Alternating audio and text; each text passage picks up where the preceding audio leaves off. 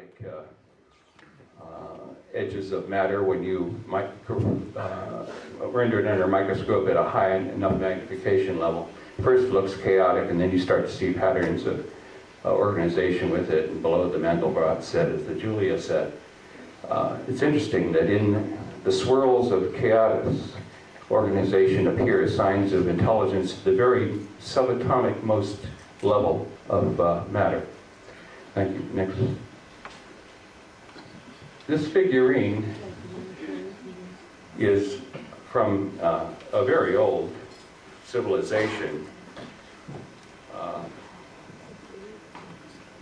9,000 BC, the glaciers receded from northern Europe and Turkey, and as they receded with the last of the late Ice Age, cultures sprung up, including in northern Turkey, where 35 underground cities emerged, the most famous being Derienku. These cities house as many as 20,000 inhabitants.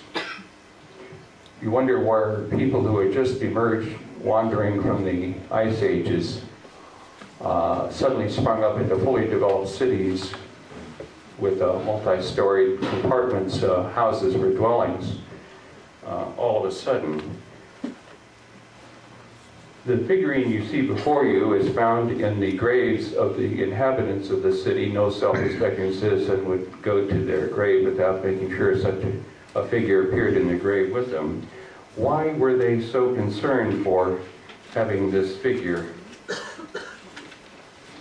accompanying them to the journey to the next world?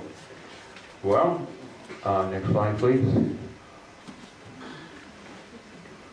I believe it is because one of the visiting star races, not too accurately drawn by the picture of the figure at the upper left there, the scales are far too large there. They should be very fine scales, such as you could hardly see, sort of like the fine scaling on the belly of a chameleon or a snake. This is one of the races that made contact with Earth and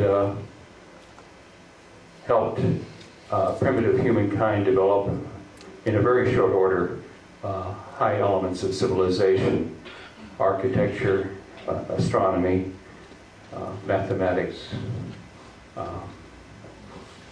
and medicine, and knowledge of spirituality, and knowledge of origin of light from the stars.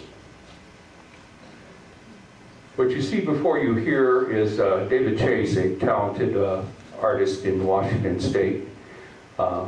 He tried to depict the various kinds of races that people who've had encounters have described to him. He, of course, is working with the handicap of not having actually seen these individuals himself, but depending on people's descriptions and trying to do the best job possible of drawing them as accurately as possible. You will see in this assemblage some fairly familiar figures, some of the Zeta Reticulans folks, so-called grays, although they come in many skin colors and many eye configurations, actually. Some very human-looking folks that you put a pair of sunglasses on them, you wouldn't be able to distinguish them from somebody else walking down the street.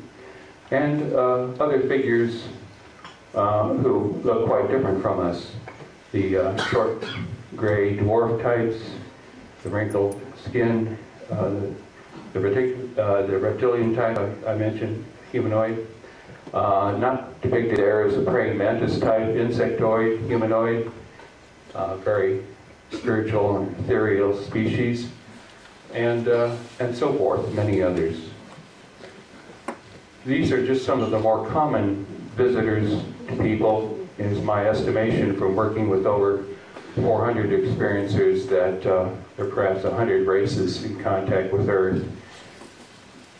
I draw my information from not only my own work, but working with hundreds of other therapists who work with people who've had encounters, and other researchers such as Dr. Leo Sprinkle, retired psychology professor from the